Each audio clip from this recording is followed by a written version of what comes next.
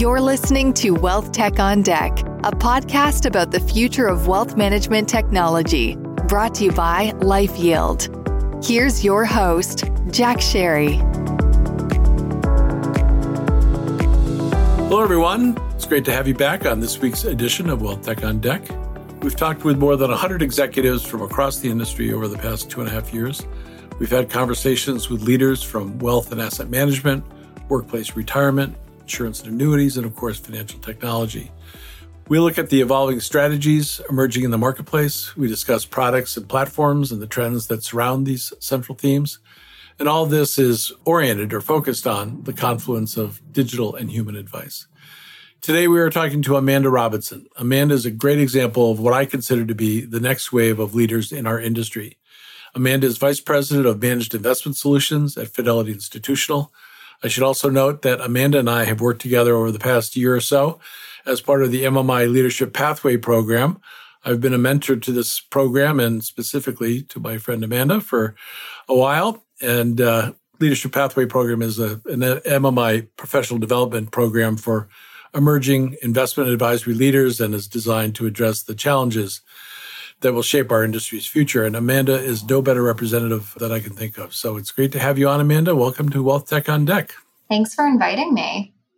My pleasure. So, Amanda, let's start with you providing us with a look on your career and how you got started. And we'll, in a moment, talk a little bit more specifically about what you're doing now. But as I recall, you joined Fidelity pretty much right out of college and made one advance after another. So please fill us in. Yeah, so I did. I started at Fidelity right out of college, and I started on a sales desk as an internal wholesaler. I think it was a wonderful role. I covered the state of South Carolina, so I got to really get to know some wonderful financial advisors out there. And then over time, I moved on to what at the time was a new business unit in model portfolios. I was the second person hired to support that distribution team. Since then, the team has grown to have 14 people, counting myself on it. So certainly been rewarding to see all the growth and development that we've seen in models. And 2 years ago, I took on the responsibility of covering Fidelity's version of direct indexing, or as we call it, custom SMAs. That's great. So I was at the scene of the crime or scene of the advancement. I had little to nothing to do with it other than rooting Amanda on. But it's interesting to watch someone in Amanda's shoes. As she got started, she just kept doing a great job and kept getting elevated and continues. She oversees, in case you missed that, she oversees the 13 other folks that are part of her team, and she's in a management role and really crushing it. So it's, I have to say, not that I'm a proud papa, but I'm going to pretend like I am one. So it's great to see, and really congratulations on all the good work. So when you talk about your current role, and I noticed some nomenclature creeping in, which I welcome because I think our industry has a knack for confusing the end user, so the consumer. So it sounds like you guys are onto something here. So talk about your role and what you're calling it and what you're doing about it. Yeah, of course. So I lead our investment specialist group for any managed account investment product. So that could be model portfolios, that could be custom model portfolios, that could be separately managed accounts, or custom separately managed accounts, which the industry calls direct indexing. So what I always tell the team that I work with is they don't just have to be that traditional specialist that can dive in really deep on the investment IP behind these investments. But I like to say they also have to go wide. They have to go broad. They have to truly understand, all right, what platform is a financial advisor using? What buttons do they have to click? What do their clients see? What other capabilities could this platform offer that can help them more holistically in their business?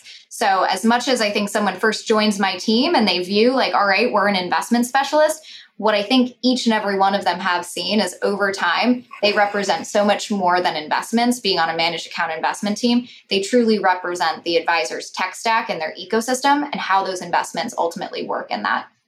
So talk a little bit about how you balance that. I'm curious as to, in the modern age with everyone having kind of their own tech stack, depending on, and you should talk also a little bit about the types of advisors, what types of firms, that kind of thing. But are these RIAs? Are they independent broker dealers? I'd like to learn a little bit more there.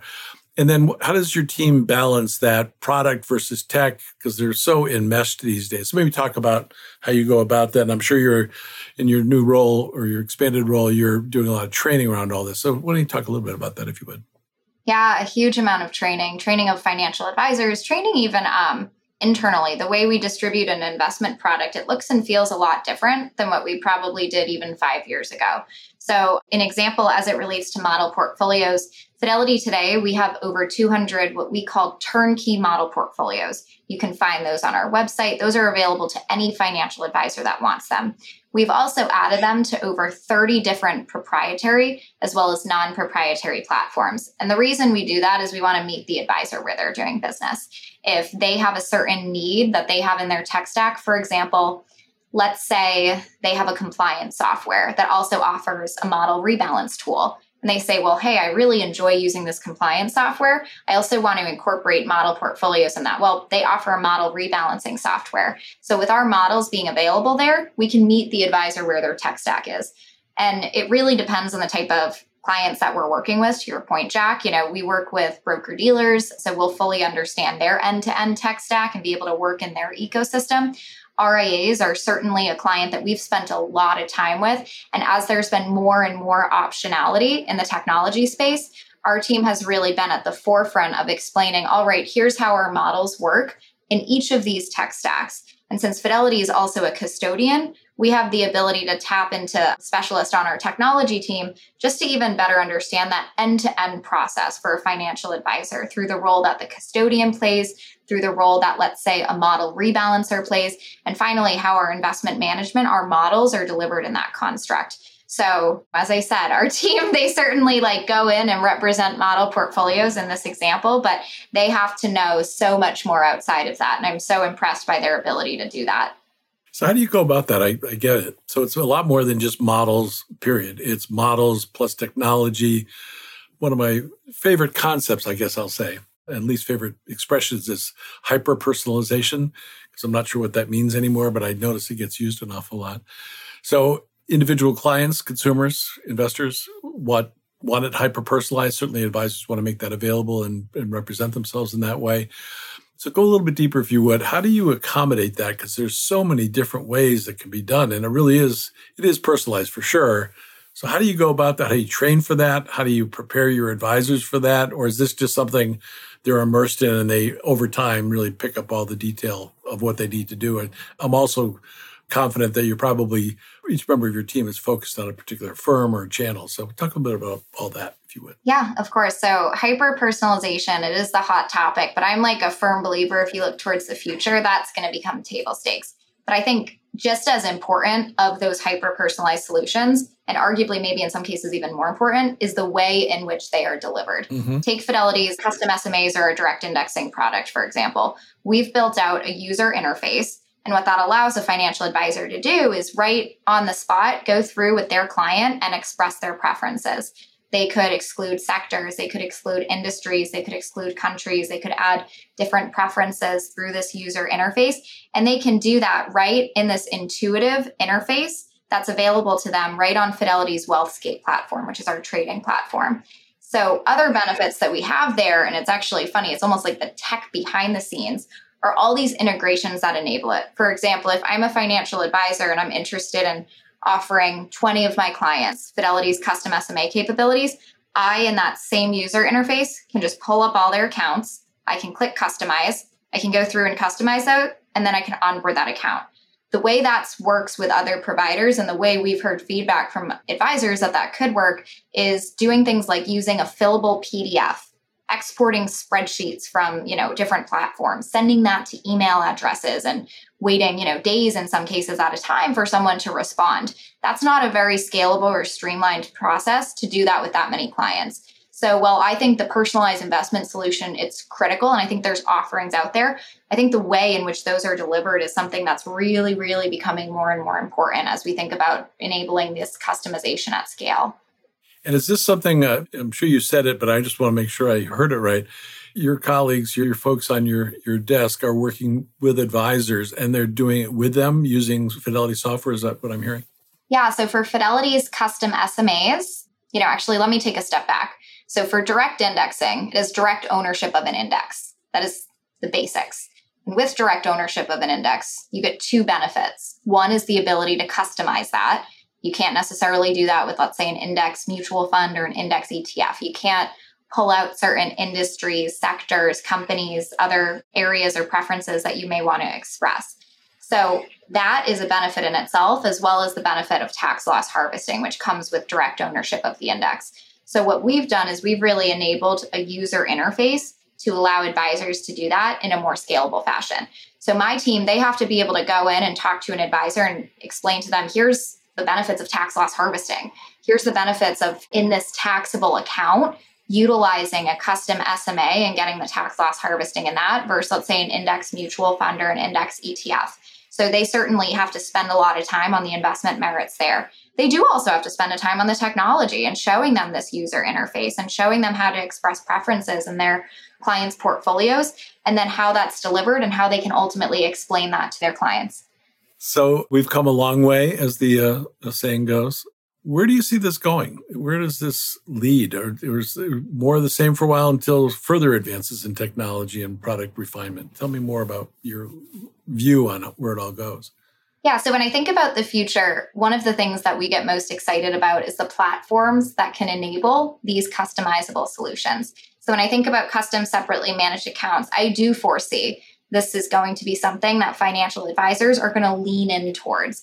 Because as I think we've seen in the news, direct indexing, while it's been around for 10 years, it's raising in popularity, it's raising in the buzz to be able to get more advisors interested. In the case of model portfolios, so I want you to think of mutual fund or ETF models. One thing that Fidelity has done is we've really built out a turnkey offering, which we've had for over 5 years. We think is pretty competitive in the marketplace. We've built out a portfolio construction service that can work with advisors that are building their own portfolios. And really what we're doing today is merging those two together and building out customizable model portfolios for financial advisors. And so all of those, whether it's those customizable models or even the custom separately managed accounts, those are delivered on these managed account platforms. So it would seem to me that as your team is working with folks, it would seem kind of important that the advisor and your teammates have to have a pretty good relationship, because this doesn't sound like you can do this on your own all that easily. Perhaps over time they get comfortable, but sounds like a lot of partnerships are developing. That's my guess. Tell me more about that. Yeah, of course. So we certainly like to meet advisors where they're doing business. So we work with a lot of different technology companies. Fidelity's models were available on 30 different technology platforms today. So my team spends time with both the financial advisor as well as the platforms to work through what is that end-to-end workflow? What is that right process like for that financial advisor? I will say, I think it's important for my team to spend time with the advisor, but what they're ultimately trying to do is take work off an advisor's plate. Fidelity, we found that the average advisor is spending 40% of their time. Think about that in terms of days of the week, 2 days a week, managing money. When we ask them how much do they want to spend, what we hear is closer to 20% or 1 day a week. So ultimately, the end goal of my team is let's take a day's work off of their plate and allow them to spend more time doing what they like and what their clients probably see a lot of value. And that's really things like financial planning and giving their end clients peace of mind and fulfillment in their lives. So I want to get to that in a moment, but I want to go back to something you said a moment ago, which is that there are 30 or so providers around model marketplace, model conveyance, what have you. Just some names for those that may not be familiar with this part of our business, some of the firms. Yeah, so we work with a lot of different platforms, both proprietary and third party, and they play a lot of different roles in advisors' tech stack. So some of them could be a full-on managed account platform. Some of them may be doing a specific role like just rebalancing a model portfolio. Some of them may be doing tax transition. Some of them could be a compliance software. So there certainly are a lot of providers and capabilities that advisors are doing there. Gotcha. So you mentioned a moment ago that with more time on their hands, if your team can help them in the way that it sounds like they're already doing, that means more time for planning. That means more time for client development, prospecting. How does that fit into, or is your primary role for your team to really help them in terms of integrating models into their practice? Yeah, I think one of the biggest benefits of models is the time that an advisor has back in the day. The way that I like to think about it is 20 years ago, if an end investor walked into an advisor's office and said, how am I doing? Typically what it meant is, how am I doing compared to my benchmark? How am I doing compared to the S&P 500? But now what we're finding more and more is when an end client walks into an advisor's office and they say, how am I doing? What it actually means is, how am I doing towards achieving my financial goal? Am I going to be able to send my kids the best college that they get into? Am I going to be able to retire on time? If I get sick when I do retire, am I going to be able to afford to pay for that? So when I think about like my team's responsibility, it really is truly helping advisors add scale to their business so they can spend more time doing that, which is being the financial coach to their end clients, not always just playing that role of a portfolio manager. Gotcha. And talk about that, because in the old days, it was against a benchmark. Now, what's it against? In other words, they have their goals, and is that well stated? Are you getting the information on their financial plan? How does that come together in terms of how they're doing around that whole concept of personalization? Yeah, so I think that's one of the biggest like shifts that we've seen is certainly, we're a model provider and we work with financial advisors and they choose to use Fidelity. We go through a pretty heavy due diligence process. In a lot of cases, we're presenting in front of investment committees. So we've seen advisors, they certainly are doing their homework. They're certainly doing their due diligence. But the value that we're adding in a lot of cases is being able to give them that peace of mind so they can spend more time with their clients. So to your question around end clients and like achieving their financial goals, I think even like my own parents, they're approaching retirement age and that is like their number one target. That is what they are focused on. So when they sit down, they're not necessarily saying like, how much did I outperform the S&P 500 this year? How much did I outperform my blended benchmark? They know the year that they want to retire and they're like, am I on track to do that? And there may be some market volatility. The market may be up, whatever that use case is. But if they can have that peace of mind, like you're going to retire on time, like you have been looking at this year and this date for a long time, that's ultimately what's more important than being able to put a fact sheet and say like, you've got this really high Sharpe ratio and we've, raised it by 10 basis points. Mm-hmm. So clearly, because since you and I started talking about this, I think you said you were the second person in the team. Now there's a total of 14 and you're overseeing that group. So clearly there's a market demand for what you're doing. Talk a little bit, if you would, about that market demand from an advisor's perspective. And more importantly, I'm curious, how does it play out? What are you hearing from your advisors about what their clients are saying? In other words, is satisfaction up? Are they feeling more comfortable? Talk a little bit about how that is evolving as well, that client and advisor relationship. It would seem to me that this level of personalization and this level of attention and customization is going to be attractive, but I'd love to hear what you're hearing with and through your advisors. Yeah, no, it's a great question. So one of the things that we're really excited to be able to roll out are these custom models, which we view as emergence between like turnkey model portfolios that are available broadly, as well as our portfolio construction service to offer advisors the ability to not say like, all right, I'm going to utilize this 60-40 portfolio. It gives them the ability to customize models and maybe in a lot of use cases, continue to use products that their clients know, that their clients in a lot of cases have seen the same product or the same ticker in a portfolio for 10, 20 years. They're able to continue to have that there. Some feedback I've heard from advisors is I remember an advisor when we first started explaining the benefit of utilizing model portfolios on a managed account platform that did pretty basic stuff like automatically rebalance for them. They said if I wanted to rebalance all my accounts, it would probably take around 2 or 3 weeks. So it certainly does demonstrate the time strain that not just like managing these investments, but not using technology in the right way to manage the operations has caused a strain. So you think about that time that then goes back to an advisor's day to day, an extra 2 weeks a quarter, that ends up being a pretty influential time that they can spend in front of their clients. So we're going to wrap up here in a little bit. This has been fascinating. I really enjoyed the conversation. I'm kind of curious, what's your crystal ball say? None of us have a real crystal ball, truly. But where does this go? What does it start to look like over the next few years? I would imagine it's on the same path, but I'm curious if you have any thoughts as to what the future holds in terms of this level of personalization and customization. Yeah, so I personally am really bullish on the opportunity and utilizing different personalizable investment solutions in a scalable way. I think one of the things, if you look at, is the emerging demographics. By 2040, Gen Z is going to make up half of the workforce. So really being able to meet those investors the way in which they want to do business.